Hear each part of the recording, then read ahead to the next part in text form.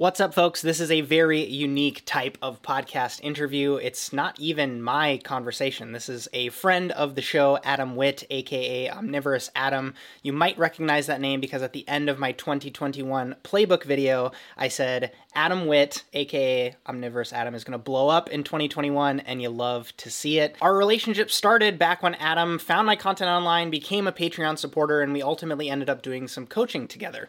And what that's transpired into is him creating his own brand online. He's doing a lot of really fantastic, what I call learning in public. He's not just learning more about food, but he's learning about media production and brand building and marketing and client negotiation and all the amazing things that come along with being a solo creator in the creator economy. And part of this is him creating a series or a video on his own channels all about knife sharpening. He seems to have gotten a lot of value from me on my whole knife sharpening series that most of you know about on the YouTube channel. It's linked down below if you haven't checked that out already. But when Adam reached out and wanted me to be a part of this video, I thought, instead of me reading either something from a script that I prepare or you thinking that you have to kind of cram everything into just a quick soundbite from me, what if you just interview me, ask me all the questions that you have, and then you can have like a huge backlog of content. You can cherry pick the best pieces that work best for your video. And then, if he's having questions, I can imagine more people have these questions. And so why don't we take that interview? I can make it into an episode of the Emulsion podcast, and then we can just kind of cross-pollinate, if that makes sense. So I definitely recommend that all of you folks check out Adam if you haven't already. And if the reverse applies and you are a big fan of Adam's and you're just hearing about me, thank you so much for stopping by. I'm a big fan of our conversation because I share a lot of my thoughts on things that I haven't shared on knife sharpening before, and just some interesting analogies that I try to keep in mind as I'm teaching someone who is going from that kind of zero position. You've never sharpened a knife before. It seems really intimidating. You don't want to screw up your knife, or a lot of the terminology just doesn't seem to click in your brain. And my overall hope is that the combination of my knife sharpening series, Adam's amazing video, and then this interview will give you at least some foundational knowledge. Notice I don't say foundational experience because it's your job now to take this knowledge and hopefully deploy it by getting some stones, getting some knives, and trying your hand at it. I did actually ask my editor to leave a lot of the behind-the-scenes conversation in this interview so that you can get a little bit of the behind the curtain of what it's like when you're producing an interview like this. And so, yeah, hopefully that makes it all the more real and, raw, and you can just kind of get a sense of how I approach producing content as well. So with that, I hope you folks enjoy this, and I'll throw it over to Adam. Honestly, everything else in my life, hobby-wise, is just put on hold. Yeah, all I do is cook, and people are what do you do? I'm like, I cook. They're yeah, and I'm like, no, that's literally all I do every day, all day. It's all I think about. It's all I fucking think about. It's filming cooking videos. Well, it shows, man. You've been. I put it at the end of my. I put it at the end of my 2021 playbook article. I said Adam Witt is gonna blow up, and you love to see it. And it's I just wanted to put it there as placeholder thing because that's awesome, bro. Dude, I'm proud of it, man. It's awesome to see, and congratulations for all the success. Well, listen, I thank you, but also there's just a long way to go, and I definitely don't feel like I've arrived. And I'm not just saying that to be a corny sort of self help guy, but it's true. I don't know. But it's been fun. I wouldn't do it if it wasn't fun. I mean, it can be stressful, which I'm super stoked you're here to help with this. And because as I told you before, I was super kind of I was letting this get to me, and I was overthinking everything, and I'm trying to make, cut from concept to what I want to share with people. It was all sort of this big culmination of things. So I'm glad we found a way that we can sort of both get a benefit out of it and also just have a cool conversation about knives, Well, the thing I'm impressed with by you, and the thing that I wish that I did more, is you're learning in public with all the stuff you're doing, right? Not just the content production, but it's your journey to get better at cooking is you approach it or you present it in this way that's I'm learning how to do this. And I think it's also the way that you're approaching this knife video. So, yeah, what questions do you have for me? How can I help? I'm happy to give a quick intro on my whole philosophy behind knives and sharpening too, because I'm in the same camp, I interview people who make the most expensive handmade custom knives in the world on my podcast. And then it's also I've spoken to people who sharpen knives for a living. I'm very much in the camp of I approached it as a utilitarian. I just needed my knives sharp to work in restaurants. You know, like I don't have any desire to like be the best commenter on the forums of like, or I have the most expensive knife collection. Like that's not me. But I also am opinionated about the fact that like I think you should enjoy using the tools that you use every day. Every single time you're in the kitchen. Yeah. So it's like, exactly. It doesn't make sense not to. Dude, we might butt heads on this one. Uh-oh. This is just like it's like a cult thing, and it's not a cult thing. It's just the most marketed brand in Seattle, and so it's like this is the cheapest.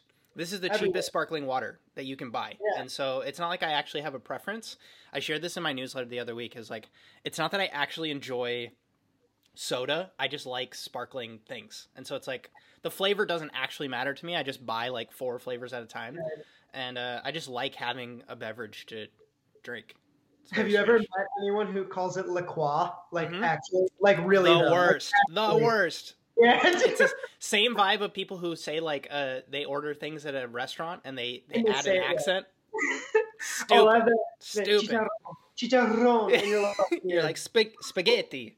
And you're like, dude, why are you saying it like that? I'm not even sure that's how you really say it. They're just like adding some stuff. Oh my God. So funny. Well, yeah, man. I have some stuff written down just that we can sort of riff off of. So the idea here is that I broke it down. Let me pull up my Knives 101. Okay. So I broke it down into different sections. So I first start the video by talking about the anatomy of a knife, what it is, common materials. I go into a bit about carbon versus stainless steel. Then I go into a bit about like the bevel, why it matters, ratio versus angle, that type of thing. And then after that, I go into sort of this sharpening theory where I talk about what exactly sharpening is, how it's removing metal, and the 4, what I kind of broke down into 4 big components of what sharpening is and like how to do it properly. And those are angle, pressure, consistency, and the importance of the burr. So angle, pressure, consistency, and burr. And I think I mentioned a little bit of this too, but maybe what we can do is just kind of like have a general like conversation where we just sort of like go, kind of spitball about different topics, and then I can edit in whatever I need to the final piece. And you can do the same on your end if you want to keep this part of the conversation in or not, whatever. No, I kind of like it. Like this is like content creator behind the scene. Yeah, man. It's cool. It's cool. So yeah, wherever you want to start, like I'm happy to chat through any of it. And you know me, I can just riff on stuff. So yeah, man, cool. Right on. Okay, so let's begin with talking a little bit about carbon versus stainless steel knives. In my research, I've kind of in the video that I'm making, again, it's beginner centric. So I'm trying to take all of this information that I've read about and that I've just picked up from you and other people and sort of condense it down into what I think is important for a beginner to understand, to start getting a grip on the whole universe of knives. So in my research, I found that carbon, and correct me if I'm wrong or jump in whenever you want to, but I found that stainless steel is generally, now there's a lot of different kinds of stainless and carbon, but stainless steel is generally softer than carbon, which means that sure, it's a little easier to sharpen, but it might not hold its edges long. And because of that, you probably don't want to sharpen it too razor thin on like a 90-10, getting ahead of myself here, but you know what I mean. And then carbon, on the other hand, a lot of professional cook chefs and just knife nerds in general really think it's cool because you can sharpen it razor thin and it's going to hold that edge longer than a stainless might, sharpened at the same bevel ratio. So yeah, the way I think about both of them, if you had to put them both in like 2 columns and then do like pros and cons of each, like it doesn't get presented all that frequently. So I will sometimes think about it working backwards from the sense of, insert anybody who was making knives 300 years ago, right? And carbon as a metal to use to make blades, say that was your only option, right? There's a bunch of problems that come with a carbon steel knife from the sense of, like you said, it's incredibly hard, which works in getting a bevel ratio that can get, like you said, razor thin, which gets felt as sharpness when you're cutting through things. The error with the problems, I suppose, that arise from that is it's very hard, is also brittle. And so if you're, someone in Japan who your family used to make swords, and you just needed a sword that would be able to, kill somebody, if it has like those little chips in it in the entire length of the sword blade, it still can do its job from that sense, right? But when you're talking about a blade that's a petty knife, maybe 150 millimeters long, any of those little chips as you're going through a bunch of chives, like you're going to feel that, and that results in and it also decreases the likelihood that knife is going to stay nice in the long run, because once you get that little chip, like you don't have that much steel to work with to kind of like smooth that out. And so the kind of like jump into people wanting to create more kitchen knife friendly metal alloys really came into the forefront, I would say, to probably acknowledge a bunch of these other problems. But as you said, there's trade-offs, right? So because you don't have the hardness, you can't get as thin of a bevel, as thin of an edge on your knife, because you can get there, but it's not going to hold, because it's that softness that comes with things like stain resistance, or like you said, ease of sharpening. And that's why I'm saying there's trade-offs to both. But then I constantly come back to this idea of like, what is it for? Like people can brag about like they have the sharpest knife on that, they bought the knife that can get the finest edge in the world. But then it's like there's a lot of people who buy those knives and they just sit in their drawer. It's like, or they just hang up and they never sharpen them. So exactly. It's like, why? Yeah. And so my question was always like, what is, like, do an analysis of like how much do you end up using your knife? What do you use it for?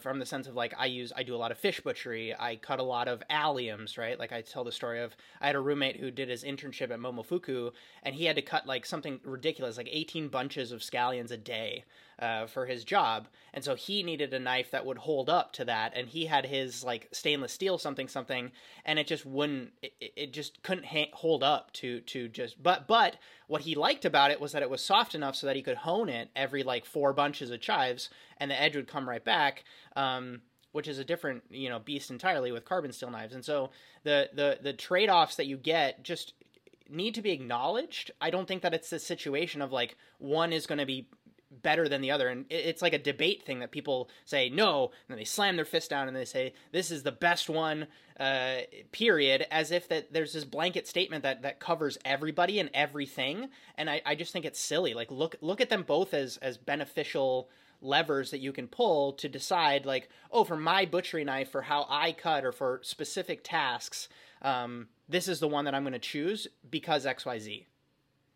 So would you, is it safe to say, and this is kind of doing exactly what you hate and putting a blanket term on something, Sure. but is it safe to say, for something tangible to take away for a beginner, for somebody first buying their first knife? I know you love the Misono UX10, I do too, but less about Misono, more about, do you think stainless steel is a good route for a beginner to cook? Yeah, 1,000%. I actually recommend that people, like, I harp on the Victorinox Fibrox Pro as an amazing starting knife for people, because it's a $30 to $40 knife.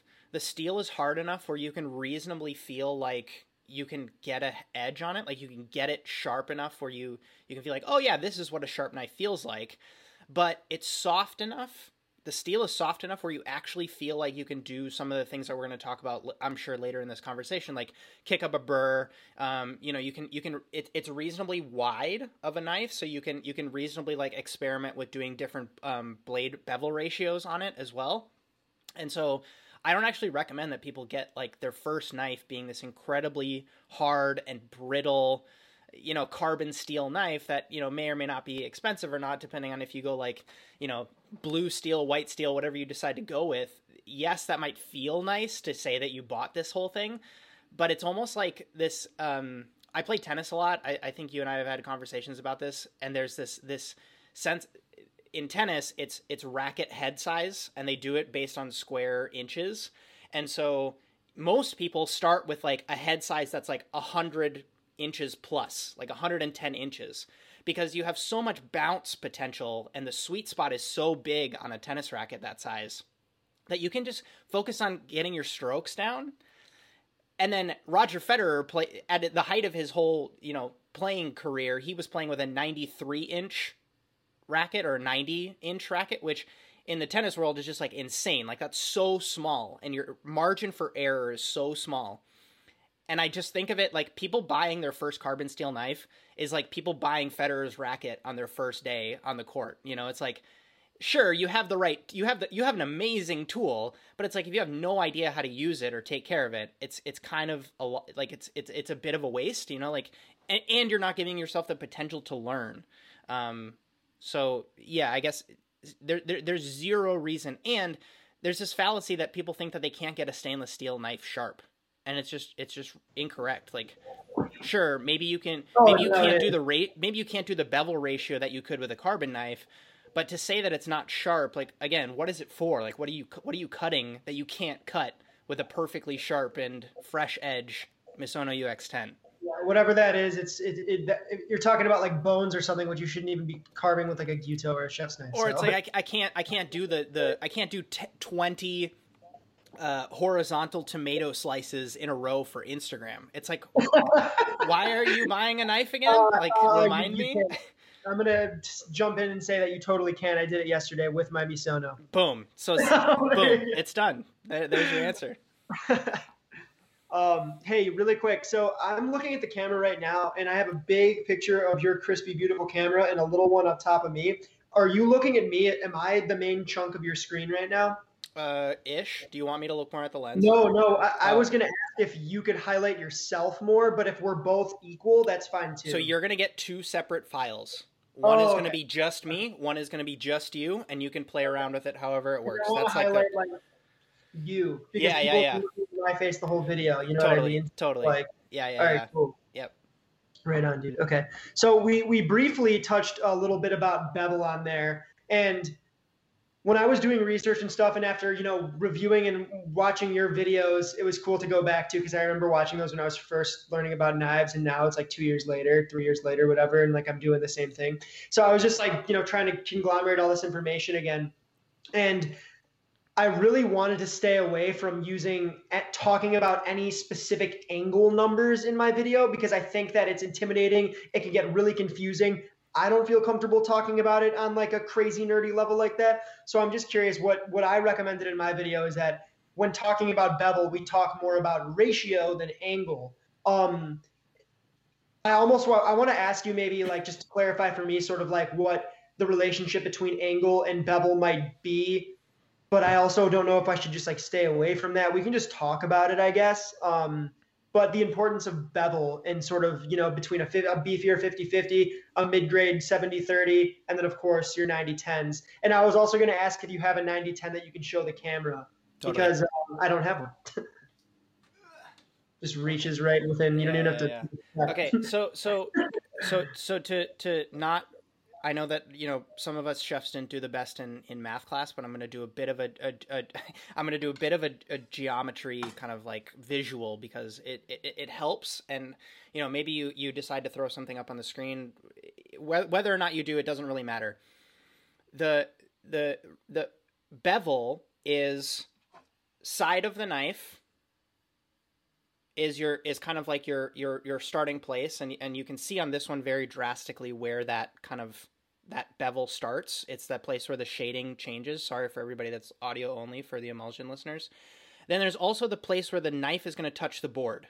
That's like the edge.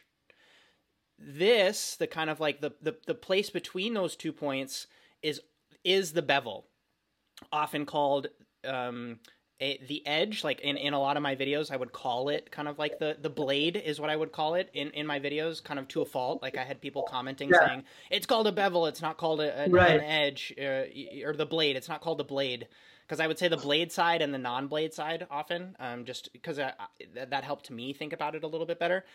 The way that you develop this is often called a shinogi. That's another thing that people will often say, and even on your kind of like non-exaggerated blades, you can see this, where as you're sharpening up and down the blade, you'll see this section that's like the side of the knife, and then the shinogi or the bevel. That's almost so. Depending on how wide the spine of the knife is, this is reasonably thick. If you have your UX10, it's going to be much thinner than this.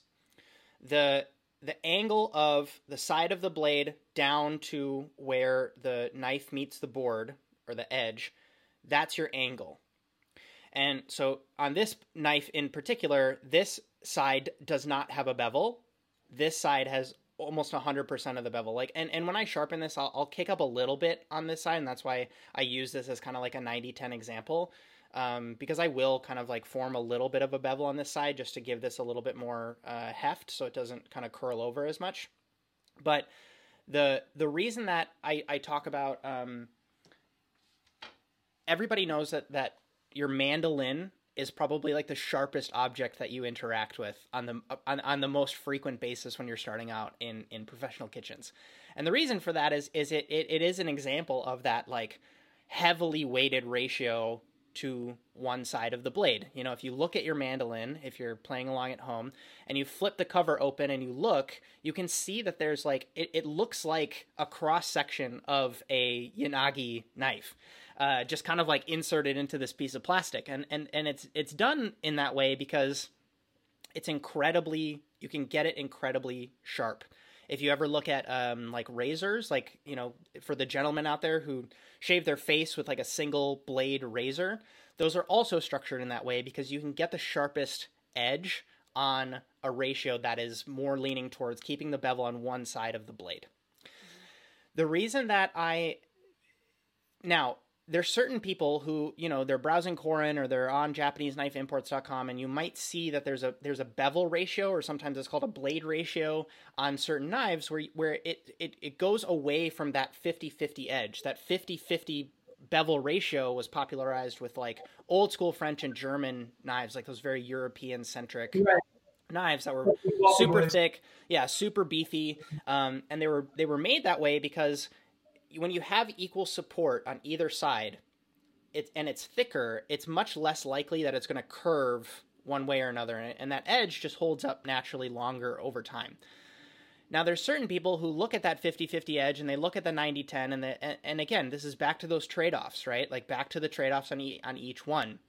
And certain people say, well, I want the sharpness of the single bevel or the asymmetric bevel, the 90-10, but I want the the long-lasting edge capacity of, a more 50-50 edge. And so that's when you started to see people, and I'm going to bring my prop back, where they would say, what if I actually brought up a little bit more of an edge on my non-bevel side, and I actually made a bevel on this side? I don't recommend doing that with a knife like this because just the structure of it and the way that it's ground, you're really going to screw up the way that this knife feels by doing something like that. You're much better off going with something like this. So this is a Suisun Enox knife.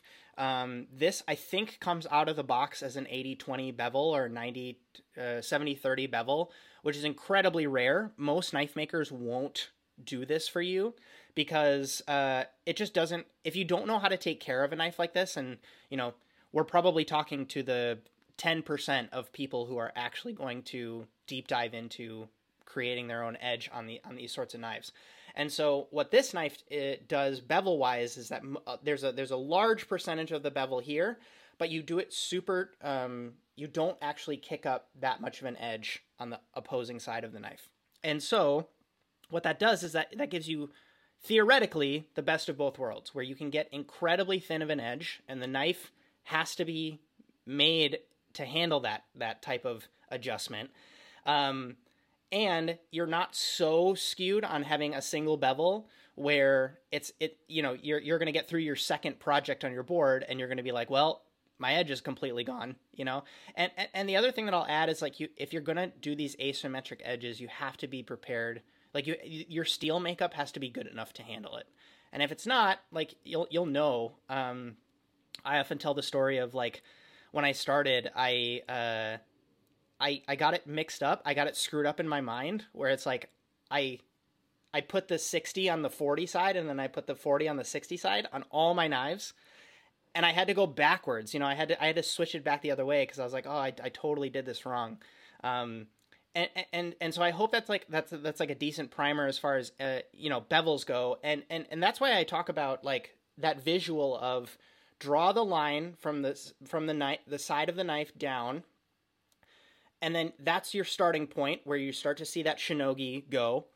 And then wherever that, and this is so microscopically small that most of us don't actually visualize this. And so talking about angles, like that's the angle by which you need to press it on the stone and then go with it. That's difficult to articulate to people because we're on this knife specifically, we're talking about like on the bevel side, it's about 1 millimeter. And on the on the lesser of the ratio, it's like 1/3 of a millimeter, man. And so it's like, you never get down that close to the knife, look underneath the stone, and you can't, you don't see those things. And so that's why I suggest people to do my trick with the pennies, where you put a couple of coins, whatever currency you're using. I know you have a global audience, so you use that as a base, and that flicks your knife up, usually at, and this is like heavily debated, and it changes every single knife. People say that, you'll start with like a 15-degree angle. And if you kind of like, again, think geometry, 15 degrees is pretty shallow. 90 degrees is obviously like straight up, right? And then you do your 45-degree angle. That's a little bit too harsh. Most people generally say that there's between 15 and 25 degrees is about where you want to be for sharpening angles. And again, this is incredibly contextual. Don't make it like, I would say blanket statements are tricky to make because, you might have a super thick boy, if you're sharpening a deba, that almost feels like on the bevel side, it feels like a 45-degree angle. Like it's so thick, like you're so up on the edge. Yeah. And then if you're talking about like, if you're talking about this guy, when I'm on the non-bevel side, like I'm near flat against the stone, like I'm near flat, like not to a point where I'm scratching the side of the knife, but it's like I'm pretty flat, so that's less than 15 degrees in theory. And so it's like, how do you tell someone a proper angle that you need to use every single time when it changes every single knife blade, which is part of the challenge and part of the reason why I'm so glad that, reason I wanted to put out educational content, reasons I'm happy you're putting out educational stuff, because you don't want the click a button and do it. You want to actually develop knowledge. You know what I mean? You need to like get a whole idea of all these concepts and put them together. But that does take time. And the reason I wanted to make this video is to give, again, I feel like I'm repeating myself, people a starting place. And it's hard because I feel like to get your start, I kind of want to share these easy to conceptualize blanket sort of ideas behind what the techniques that I'm sharing to make it more digestible for the beginner. You know what I mean? Totally. But I know through this conversation, talking with you through my own research, that it goes a lot deeper than that. And I continuously mention that throughout the video. I hope my knife nerds out there will spare me a little bit, but also I don't give a shit. So can I swear? Can I swear? Can I swear? 1,000%. So, yeah, 100%. So come at me. But I think overall that this video it's been coming together. I mean, I was just sitting down and editing it a bit before hopping on this call with you and trying to put together what I want to talk about. And I don't know what that's going to be yet. So I'm glad we're just kind of hitting everything because I want to weave you in somewhere where it makes sense. Yeah, I want to give you as much footage as possible. The last thing that I'll add on angles really quickly is that I don't know if you've come across those like machines that set the angle for you in your research. There's ones that you clip your knife into this machine. It's like a mechanical arm, and based on how you set the arm, that sets your angle for that specific side of the knife.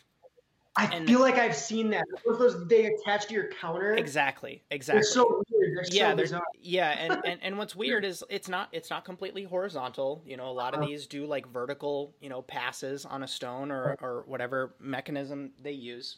Right. And what it can do is it can be if you have a UX10, a 240 millimeter Misono UX10, and you take it out of the box, and the person at the store tells you this is the angle that you need to set on this machine with this grit, and this is the pressure and whatever. Like, it's very, very, like, it's an algorithm, right? Like, they're giving you the rules of the algorithm.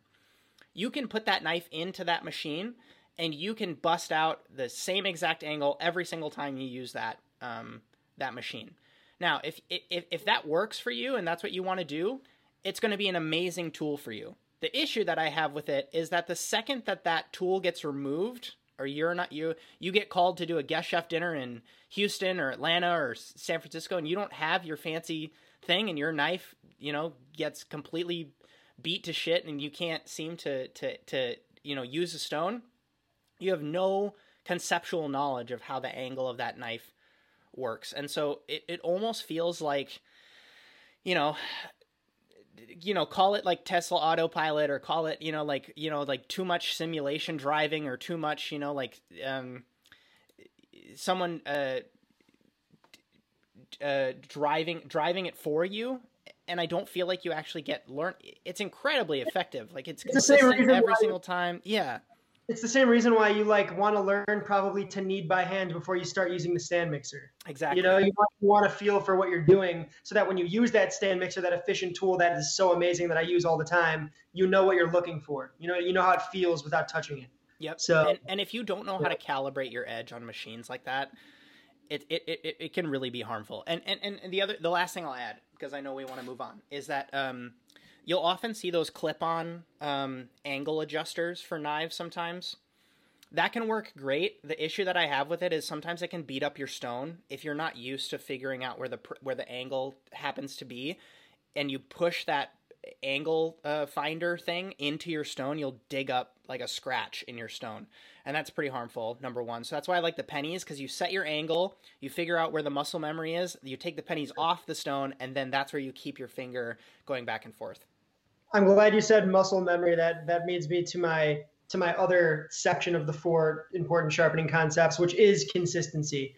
So consistency, like the way I described it, was you have to worry about your angle, you have to worry about your pressure, which we will talk about, and then we have to worry about consistency and the burr. So consistency is talking about the consistency that you have within that angle and that pressure, right? So it's kind of like it talks about everything, because the more consistent you are with your movements, with your angle, and with your pressure, the more sharp your knife's going to be over time, which is tough because you don't have that muscle memory at first, but with practice, you'll develop it.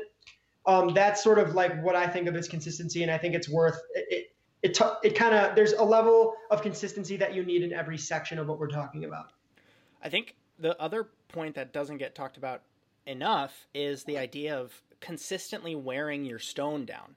So I worked with a guy at a butcher shop for a while when I was living in California, and he would sharpen knives one day a week at the butcher shop for customers. And he had this incredible knowledge of angles and working with different knives, and he was like an old school sabatier collector. Like, he just loved these old school French, knives that were, anyways. But the thing that irked me about him was that he spent in his entire time sharpening in the lower third of the stone. And so he would just kind of do these little micro movements, back and forth, back and forth, back and forth, back and forth. And he's like, I'm so fast at sharpening. And then you look at his stones and they look like skateboard ramps. You know what I mean? And so it's like, there's an element of consistency that also comes with like using the entire stone. A lot of it's counterintuitive, because you think that it's like, oh, well, I'm doing these long passes. Like, more time spent on that push is actually like, it's going to be faster for you. And it's going to be, to your point, more consistent, because if your stone is consistently flat, there's not scratches, there's not these little like divots or curves in your stone. Like, what a way to sabotage yourself by thinking that you have the angle right, but there's this one little inch of your stone where there's a curve in it, and so every time you pass the blade over that curve, your angle is changing, right? Whether you like it or not, because like geometrically, like as that blade goes over that piece of rock, you're keeping the knife angle the same, but the angle of the stone is changing, so that's not consistent just by definition. And so, yeah, completely agree with you from the sense of hammering home consistency, from the sense of, what is that, that phrase? It's like, slow is smooth and smooth is fast. Like, think about that as you're starting, because it really is true. Like, it's way better to get accuracy first and then get speed, versus this idea that you have to, like, I had a guy who was the teaching assistant in culinary school for the butchery class, and he would sharpen his knives before class just to kind of flex on the students. And he loved the fact that he was just like hammering away at, like, on this stone, like going super fast, and everybody thought that he was so cool. But, like, he had the muscle memory down where his angle was like rock solid consistent as he was doing these quick movements. And if you're the type of person that wants to, touch up your knives on a stone before you go into work, like, that can be a great practice for you. But don't do it if you don't. It's the same with working out, man. Like, you see those people who just, like, they do their bicep curls, but they're like, like doing their back thing. Yeah, they're like they're heaving it up, and it's just like your form is horrible, and you're going to cause harm down the line. And so yeah, the consistency thing, as far as, like, if you don't mind me touching on angles and pressure, like, there are certain pieces of advice that I think are valuable to touch on both of these. So on consistency, use the entire stone, keep your pressure consistent, from the sense of there's a piece of advice that I really like that I didn't include in my videos, which is decide the number of pounds of pressure that you push down. And when you tell someone about this, it's difficult to visualize. And so the analogy is, you take a scale, you take your knife, and you press down on the scale to, I believe it's 4 to 5 pounds of pressure is what you want. And so that gives you a sense of, oh, this is what pushing down on a knife, on a stone with 4 pounds of pressure feels like. And then you can check yourself, do this thing where you press it down, you close your eyes, you press down what you think 4 pounds of pressure is, and you open your eyes and you look. And how close are you? In the same, because that's how you're going to develop that muscle memory sense. And then the other thing that I think you and I have spoke about in the past is, on your harsher grit stones, so your 1,000 grit, your 800 grit, maybe your 600 grit, you want to be pushing pretty hard. And that's like the upper end of that, your 5 to 6 pounds of pressure, pressing down on that stone, because that's where a lot of the work is going to be done. The caveat to that is, if you're doing a diamond stone, a 300 grit, like a really coarse stone, it can be counterproductive to go that hard with that coarse of a grit, because you're actually taking off a ton of steel. The 1,000 grit range, plus or minus, is a really good place to spend a lot of your time, because it's enough grit where it's actually going to reshape the edge and give you a nice bevel, but it's not so... so it's coarse enough where it's actually going to be doing something, but it's not so... Your edge isn't shaped yet, so you don't actually need to go gentle and try to get a polish at that stage in the game. And so I thought, like, that's what's helpful for me in thinking about, like, consistency on pressure. And then as far as angle goes, well, so there's another piece to that too. I feel like a lot of people miss sharpening the tip and the heel of their knife. They'll spend a lot of time in the center, and they feel like they're being consistent there. But it's almost like, if you've ever seen a basketball player do their free throw, they get the ball, they dribble it a couple times, they look up, then they look down, and then they do their shot. You want to have the same routine on your knife when you touch it on the stone. And so for me, that's like, I do heavy pressure with my thumb on the heel, and then I do like a couple passes there. Then I move up into like the lower third, do a couple passes there, middle third, upper third, and then tip. And then I do a couple little like tip angle adjustments. And then I kind of like do a swoop down. It seems so silly. Like, someone commented when I was doing a live stream on Sharpening the other day, they're like, why do you do this weird motion on the tip? And it's like, that's my free throw thing. That's my free throw thing. You know what I mean? It's like, this is you. yeah, I do. Yeah, exactly. And it's not even it's not even beneficial from like a sharpening perspective, but that's consistency in my mind. Do you know what I mean? Like, you know exactly how you treat a knife when it touches the stone, and you do that every single time. And that's ultimately what gives you that muscle memory and the ability to, like, because I've had it go the opposite way, where I didn't have that heel routine, and I would have this issue where my heel wasn't getting sharpened because I would just start on the top lower, like that lower third of the blade, and my heels weren't getting sharpened, and ultimately it caused like real performance problems on the I cutting agree. board. I So use my heel a lot too, so it's yeah, important to get that. Some people leave it dull and just use it to like crack bones and stuff. It's yeah, pretty totally cool. possible. But and again, that's personal preference, and if that's your point of, I need to consistently have kind of like a dull heel of my knife, that's Yeah. fine. That's fine. That's fine. Um, I mean, last point on consistency on angles is just like, once I did a survey on the channel. Most people use between 1 and 4 knives on a super regular basis. So if you realistically know how your knives work, yeah, there you go, exactly. If you realistically know how each of your knives behaves, similar to how people who have like 4 cars in their garage, like, must be nice, but they know how all 4 of those cars drive, and so if you can consistently know, like, oh, this is how this knife reacts, this is the angle that I have to be careful of on this specific blade, then it just comes down to that muscle memory, and that's why I talk about using these visual references to try to get yourself. It's a learning thing. It's almost like teaching someone how to surf. Like, we can talk about it for days and days and days and days and days, but until you get out on the water, like until you're on a wave, you're not going to exactly know how all of this knowledge applies in a real world situation. So, as intimidating as it can feel, like, go buy a $30 stone and a $40 knife, something that's going to actually give you that tangible experience, and then just start and go from there. For sure. I love that, man. I love that. Yeah, I mean, for me, I actually foolishly, I even had cheaper knives. I don't know what I did, but why I did this. But when I first bought a Misono UX10 3-4 years ago at this point, I still have it. And I learned to sharpen on it. So I screwed that thing. I mean, like, I've since repaired it, but like, I mean, this thing has some serious, like, some battle wounds, like, you can't really see like the scuffs and stuff, but now it's back to being razor sharp. And stuff. But yeah, I love that idea about the Victorian axe. That's a great piece of advice there.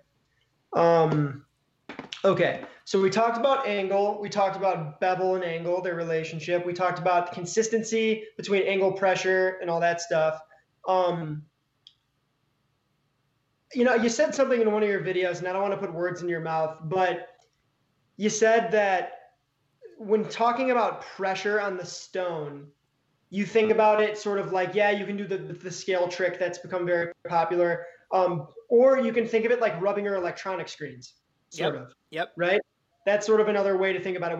When you're cleaning a scuff on your laptop screen and it's a kind of a smudgy, greasy thing, you're trying to get rid of it, but you also want a little bit of finesse so you don't, like, crack your laptop screen. Exactly. Yeah, like that point when you see like the white form around your finger when you're pressing down on your screen, like that's a little bit too harsh, and completely, like, really good analogy. The thing that I didn't add is, as you're grabbing my prop again, as you're getting more of your bevel like finely tuned, especially on asymmetric knives, the common idea is that any of us who have cleaned our windows in our parents' house growing up, you want to kind of, like, with your Windex, you want to kind of like press down until you hear it squeaking. Like, that's actually good. It's not. It's the opposite when you're talking about knives as they get up into higher and higher grit stones, because if you think about it, when you start, it's this kind of like gnarly edge. There's a lot of burrs that need to get kicked up on either end, and I know we're going to talk about burrs. But it's like you want a little bit of, like, destruction kind of almost happening in the initial stages of sharpening a knife on a lower grit stone. And when I say lower grit, that's like coarser. So think like coarse sandpaper. And as you get up, it's like finer and finer grit sandpaper. Your edge is actually more developed now. And so as you get a finer and finer edge, if you're on a 6,000 grit stone, you have a really thin and freshly developed edge. If you press down on that too much, and again, talking about consistency, if you have a little curve in your stone and you're pressing down really hard and your knife, your fresh edge goes over that bump, it's going to cause some disruption. Like it's going to curl in one direction or another. It can cause damage. And it's not to make anybody scared that this is going to completely ruin your new $300 knife that you just bought. But keep in mind that as you're polishing, you don't have to push so hard as you're going up in grit. And that helps me a lot because it makes me acknowledge that on my 1,000 grit side, I'm going to spend maybe 60 to 70% of my sharpening time. And once all my knives, so I'll usually do like 8 or 10 knives at a time. When I do them all, once they're all done with the 1,000 grit side, I maybe have like 25 minutes left of sharpening. Like it's really quick, you know, like it's like 10 passes on a 3,000 or 6,000 grit stone if I'm going progressively higher.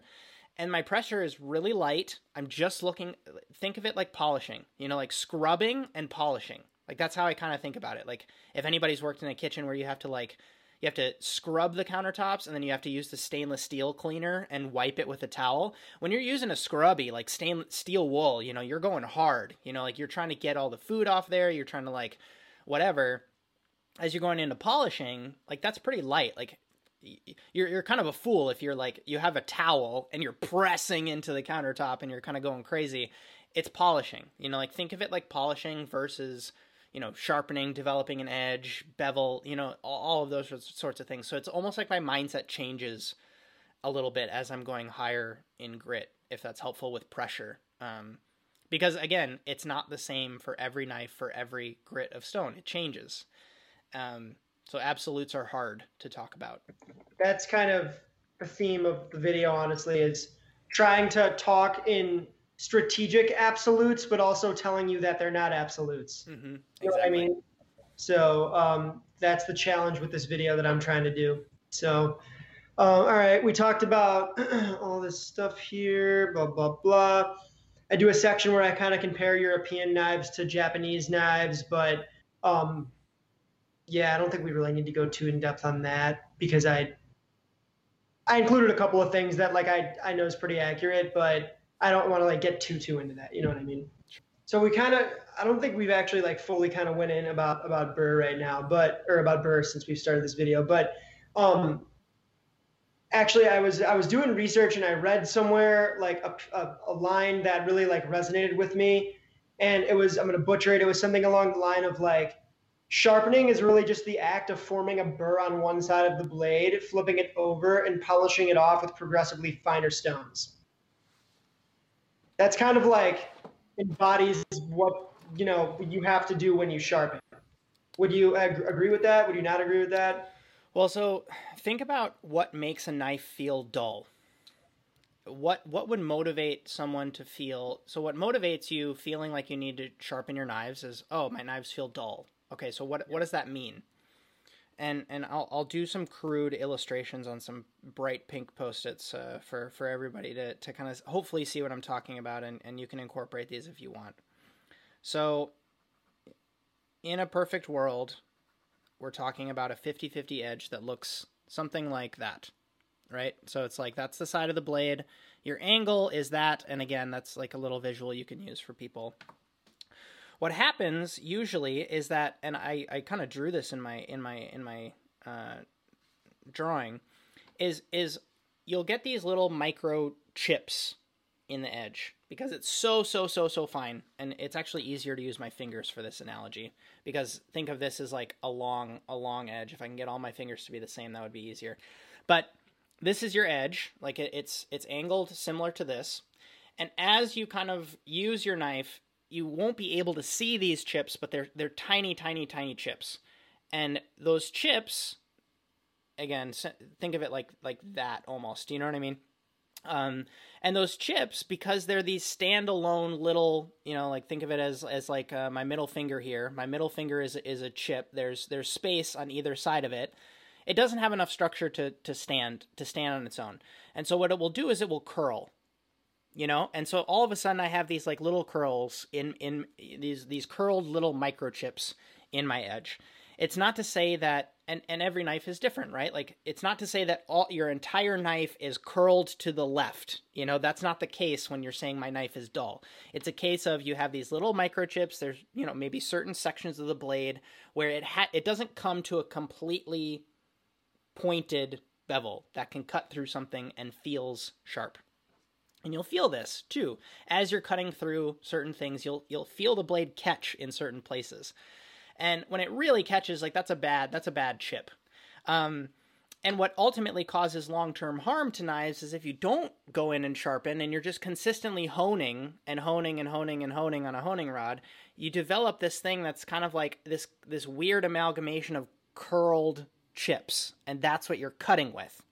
And as those get worse and worse and worse, like that's when chips end up happening, and that's when you can really ruin a knife. So envision that the burr, like the curled edge looks like something like that, where it's like there's a little thing that's kind of just flipped up, and the way that feels is dull. Like the way that expresses itself in how it feels on a cutting board or when you're working with food is dullness. So when you're reshaping a edge in the sense of putting this piece of metal on a rock, right? You're trying to grind those little microchips that have curled away. You're trying to, and this shows with like the mud that you'll sometimes see, quote unquote, like the steel that ends up getting dissolved in the water, and not necessarily dissolved, it's more like dispersed in the water, right? So it's like you have these little tiny pieces of steel in the water that you use on your whetstone. And so what's happening when you kind of like put this up against a stone, and I'm going to try to get it to focus not on my face. There we go. So you'll push this up, and it's really wanting to focus on my face, huh? You'll push this on one side, and you know, because it's on either side of the knife, when you do it on one side, you're kind of like pushing, and now all of it's on this side. And you'll feel it if you kind of run your thumb up, and it's like the ridges of your fingerprint is where you will feel them as you run your finger up. So, for example, if I'm working with this knife, and so I'm going to, for sake of this video, I have the side with the logo on it and the side with no logo on it. So if my logo side is the one that's being pressed up against the stone, as I'm sharpening, that's going to flip the burr up on the non-logo side of this knife. So as I take that knife up and off the stone, I can run the prints of the ridges of my fingerprint up along. So I'm kind of like, I'm not swiping my finger into the knife, I'm kind of going from the side of the knife down, and you'll feel what feels like a little ridge on that side, on that of the knife. That's your burr. And so what you're ultimately wanting to do then is flip the knife over, because now you have this, but picture the mirror image of it, and you're wanting to do it again. So you're wanting to remove that. And what you're trying to get back to is my original illustration of like that sharp, clean, there aren't any little microchips or, right, you know, like I said, little burrs going on. And so by destroying sort of everything, pushing everything to one side will allow you to kind of start from scratch by flipping the knife and polishing that away, progressively working up to finer grit stones and getting it finer and finer, keeping things consistent and even so that it's razor sharp. That's very well said. And that's exactly what you're trying to do, from the sense of kicking it up on one side and then on the other side and then on the other side. And as you can see by my Post-it drawing, once you get to the point where you're actually working the edge, all those microchips have been worked away. And so you'll get to a point where you don't feel a burr anymore. And so I think you and I have spoken in previous conversations about, like, you're not actually looking for a burr on your 3,000 grit or 6,000 grit stones if you're working higher and higher.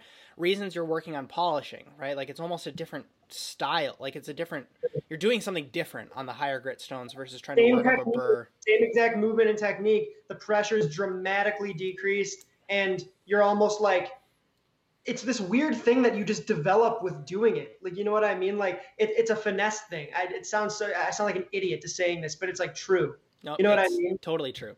And the thing that I want people to also keep in mind is there's this common misconception that it's not even a misconception because it's technically true, is that, you can do 1,000 grit on a knife and it can feel sharp. I think you and I have spoken about this, Adam. What you're actually working with on your first bunch of chives or your first head of cabbage that you're cutting is, if you've just done your 1,000 grit stone, it's a pretty coarse grit. Like, it's not coarse, but it's not fine either. And so you have these little, like, it looks like that. Like, it's not perfectly straight. It's like just like that. That's what happens when you do your 1,000 grit stone. And so what you're working with is a micro serrated chef knife. That sounds terrifying. Like, don't like, if someone's going to do that, could hurt me.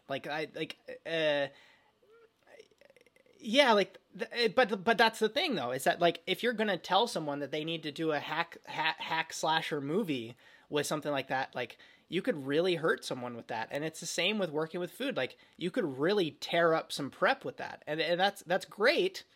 But as we mentioned, like, these little serrations, if anybody's ever worked with like a bread knife, and like, my mom was like stereotype of this. She would use a bread knife for everything because it's like, it feels sharp. Like, it can bite into food. The problem with that is, a bread knife, you can use a bread knife for a year and it won't feel dull because those serrations are so exaggerated.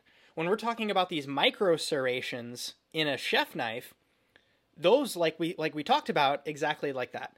Those micro serrations in a chef knife, they don't have the structure to hold up to that pressure of cutting through a head of cabbage or butternut squash or radishes or whatever you're cutting. And so, because they don't have the structure, those start to curl.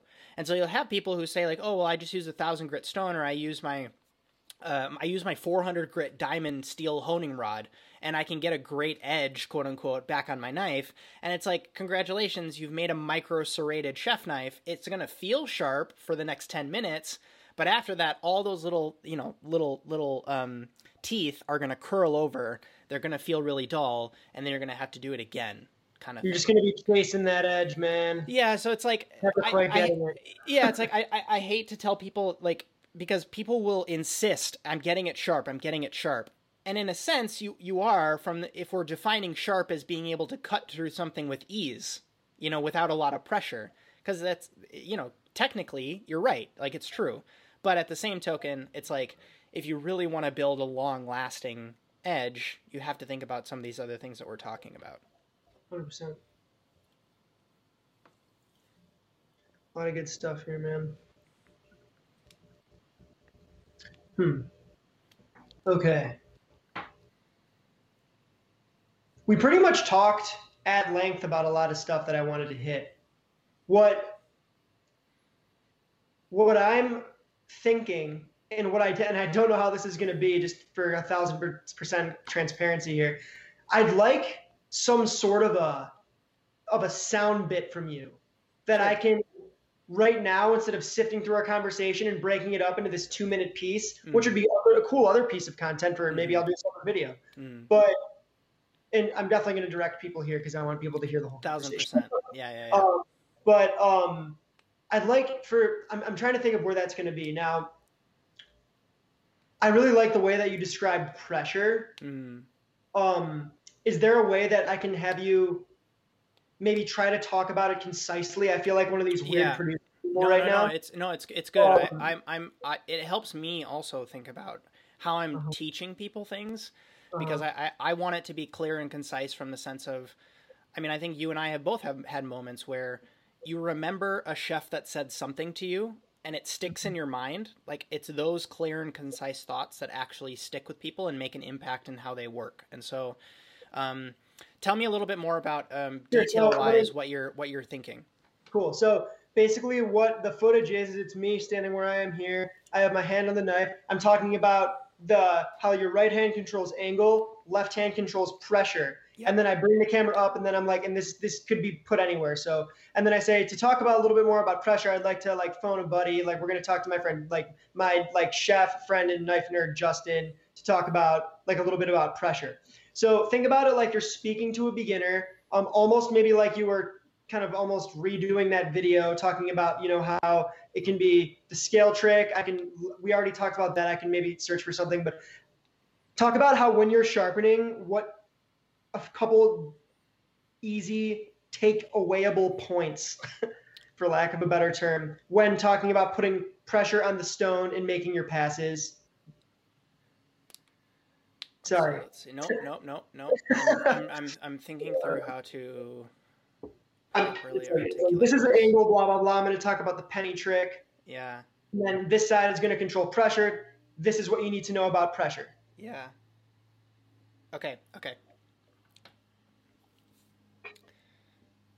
And I can edit it too, so don't think it needs to be No. It's good. It's good. Okay. I'm a very visual analogy person, and so the one that I'll use is if you're thinking about an archer holding a bow and pulling back on the arrow. So I'm hang on. How do I phrase this? Okay. So if you're an archer pulling back on an arrow, the hand that's closest to the target, the one that's not pulling the arrow back, is actually only responsible for aiming. So that hand is not touching the arrow. It's not influencing how strong of a pullback that is on the arrow. Think about that as if you're right-handed, that's your right hand. So that's the one, it's only in charge of directing the angle by which the knife is sitting on the stone. The other hand, and this is, on the other hand, is only responsible for how strongly you are pushing that knife, that piece of steel up against the rock. And that's your hand that's drawing the arrow backwards. So don't think, and we talk about it as the whole thing is archery in the same way that the whole thing is sharpening, but both hands are doing very different things to accomplish this goal. And as I'm thinking about this, a lot of people fall into the trap of using that right angle hand to influence the pressure. You actually need to use your other hand moving constantly. It's almost like that hand never moves from the center of where that stone is.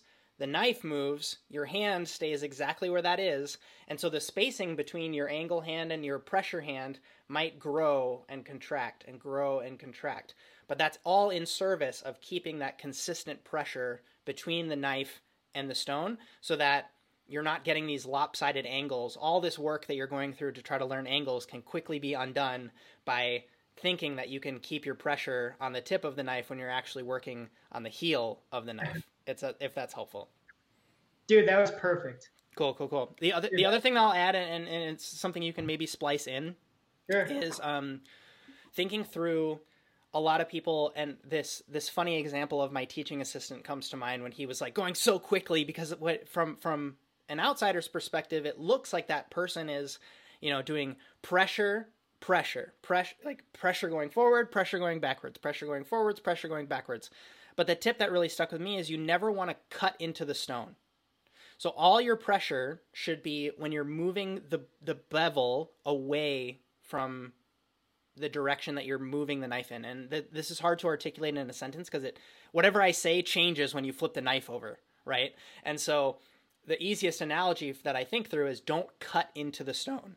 And so... Dude, you said it best yourself in your video. Yeah. However I said it in my video, like do it. Goes in the direction of the spine. Yep, correct. Yeah. Exactly. So just quote me. Just put a meme of myself over my face talking right now. I just need a picture of your face to pop up, and then it comes. There's a Justin says. Exactly. But yeah, that's exactly what I want people to take away from this is because there's nothing worse than getting halfway through a sharpening session and you still have a lot of work left to do and you make a divot in your stone and you have to stop and you have to get your stone fixer out, you have to polish it down. Like it's such a hindrance to your process, and it also can, in the worst case scenario, really fuck up your edge. If you come at it with the wrong angle and the wrong amount of pressure, you can really screw up your edge, which is just disappointing and it doesn't feel good. And so to mitigate that completely, pressure goes in the direction of the spine. It's exactly what you need. So Yeah, man. That's that one helped me a lot. That was one of the for pressure wise, I think of the electronics thing and the pressure direction of the sound. Did you just like come up with that Archer analogy off yeah, the top? just now. Dude, that was a hot freestyle, bro. Yeah, mic drop Uh, moment. yeah, for No, real. it's true. It's true though. Like if you think about it like that, people think that they have to like influence the pressure with their angle hand. It's just not. It will do more harm than good in my experience. Yeah, yeah. Something that you just have to get a weird connection with. Like it's almost like looking one way with this eye and one way with another eye. You know what I mean? You like Exactly. it can be done with practice, but Yep. it takes Exactly. practice. Cool, man. Well, listen, I appreciate you, dude. Is there anything you want to talk about? Anything else you want to talk about, or I don't I think so. talked I about? think I would want to launch this probably the same day that you launch yours. This will just be like, probably I'll trim probably like 10 minutes off of this, but this will probably be like a 1 hour interview just between you and I, like just really candid talking about knives and sharpening and hopefully dispelling some myths. I think that, a lot of the knowledge that gets passed around is I read this on some forum or some chef told me this, or I read this thing and that's what I think about this stuff. And it can cause a lot of cognitive dissonance with people thinking that this thing is actually doing something that it's not. And everything that I'm trying to put out into this world, and I like applaud you for doing the same, is the sense of like actually understand what's going on in a practical sense so that you can take care of your tools. And like that's just what I hope people get out of it, not from the sense of I don't know, I'm sure you came up with a bunch of myths and misconceptions online, and the knife makers that I talk to are frustrated by them too, and it causes people to feel like they're not happy with their tools, or that they aren't good enough as a chef because their knives aren't sharp. And like I'm all about providing the baseline foundational knowledge so that people can feel like they can crush it at work, because like that's ultimately what we're trying to go for. Not to slander the people who are the knife collectors out there, but there's a lot of people who will make you feel lesser than because you don't have the right steel, or your knife isn't getting quite as sharp as mine is. And it's like, in my experience, like those aren't the people that are fun to work with in the kitchen. Well, I feel like you're Anyways. missing the point too. It's like, Exactly. you know what you're doing, like you Mm-hmm. know what I mean, Mm-hmm. like, Mm-hmm. but yeah, and there's a lot of different ways to get from A to B, but as long as you have this underlying information understood, absorbed, and you can talk critically and think critically about it, then you can make it work. Whether you position your stone horizontally or vertically, it can be done in so many different ways. And that's another big challenge and part of like this whole thing is that like it's like, no, that's not how you do it. It's like, actually no, that's how you do it. I do it this way and we get the same result. So it's So almost like, I mean, even like thinking through the framework of how you've laid out your video, it's like the pressure and the angle and the burr are almost these like non-negotiables. Like on a yeah, specific knife with a specific bevel ratio, like there's not a ton of different ways to do it, and there's actually an optimal amount of pressure. None of us actually know what that is. Like you could do a bunch of A/B testing in a lab to figure out, like on a 1,000 grit stone, yeah, like on yeah. a 1,000 grit stone with this steel at this angle, like this is the exact number of pounds of pressure per side based on the amount of burr that's developed to use on this knife. Now, the consistency piece, that's what I'm based on how you're laying this out from what I'm gathering, it's like your consistency. Like, what is your consistency? Again, that's like my free throw analogy. That's like your stone orientation. That's like how many passes you do. Because what I tell people all the time is like, we're just, a bunch of monkeys putting tools on rocks. Like that's what this is, at the end of the day. Like it's really what it is, and so it's like, there are only so many ways to kind of do that. And, bless the people who are getting really nerdy and scientific about it to give us more information to do it better. But Oh at a yeah. certain extent, it's like you just need the thing to cut through stuff, like, so that's kind of where I'll leave it. Yeah, man. I think that's a good break point. Right on, dude. So Cool, yo, cool. listen, thank you for taking the time, my dude. Dude, For my real. pleasure. I'm going to send you these files right now. I'll upload them to Google Drive and share them with you right when we get off. Should we do like an introduction thing Oh, yeah, really yeah, yeah. Yeah. How do quick? you want that? What do you want? Uh You want just like a what's up, folks? My name's Justin. Sure. Okay, Yeah. cool. Cool. Yeah. Okay. Do you want me to do? Well, like, do you have a line that you're gonna say before? So I said to do that, like we're gonna phone my buddy Justin in, and then I kind of described you as like my buddy, a chef, and like a knife nerd, and then you know what? Unless you want to do it, it's not necessary. Okay. Yeah. Do you want to do it? No, I don't think so, man. Like it's like Okay. most of my answers just kind of like went straight into it. So Yeah, that's how it's gonna be. It's gonna be. I'll have this camera set up like this all day because I have a podcast interview this afternoon. And so if you see the files or you get to a snag point in your edit and you're like, it's actually going to make it really cool if you could just do this, just let me know and I'm happy to do it. That's awesome, dude. I gotta go to work, so I'm not sure that's. Go for it. But cool, man. Thank you. Cool, dude. Yeah, of course. Thanks. Thank you. This is gonna be a fun episode to share. Yeah, I'm excited. And if you're willing, I'll shoot you the video when it's like edited. When I'll have it as unlisted, and you can check it out. And cool. And then I'll put that link in the description of the podcast that goes out, and then we'll go from there. Yeah. Cool, dude. Cool, man. Right on. Pleasure. Talk soon. See ya. What's up? Justin here again. Because, I mean, if you're still listening, you didn't not like this episode, right? And if that's the case, I'd like to think that you'd get value from the other work that I share here online. It's all focused on helping chefs and hospitality professionals perform better. If you don't have a lot of time, the best place to start is with the email newsletter that I write every single week called the 80/20 Edge. That's where I share knowledge on sharpening your skills, asymmetric upside, and exploring the industry beyond the status quo. And I say it saves time because I include all of the content that I publish that week all in one place as kind of a weekly digest of sorts. Next up, you should check out my YouTube channel for gear reviews, clips from podcasts just like this one, and documented experiences from some of the best restaurants in the world. And lastly, if you'd like to learn about my intense cohort-based professional development-focused course, get coaching from me to help you make your next move, or just support the show, you can check out justinkana.com/support. And if you do support this show already, that's greatly appreciated. Thank you. Finally, it really does help to share a review of this show on Apple Podcasts to help the podcast universe know that people like us like shows like this. And until the next episode, my name is Justin Kana, and I hope you have a good one.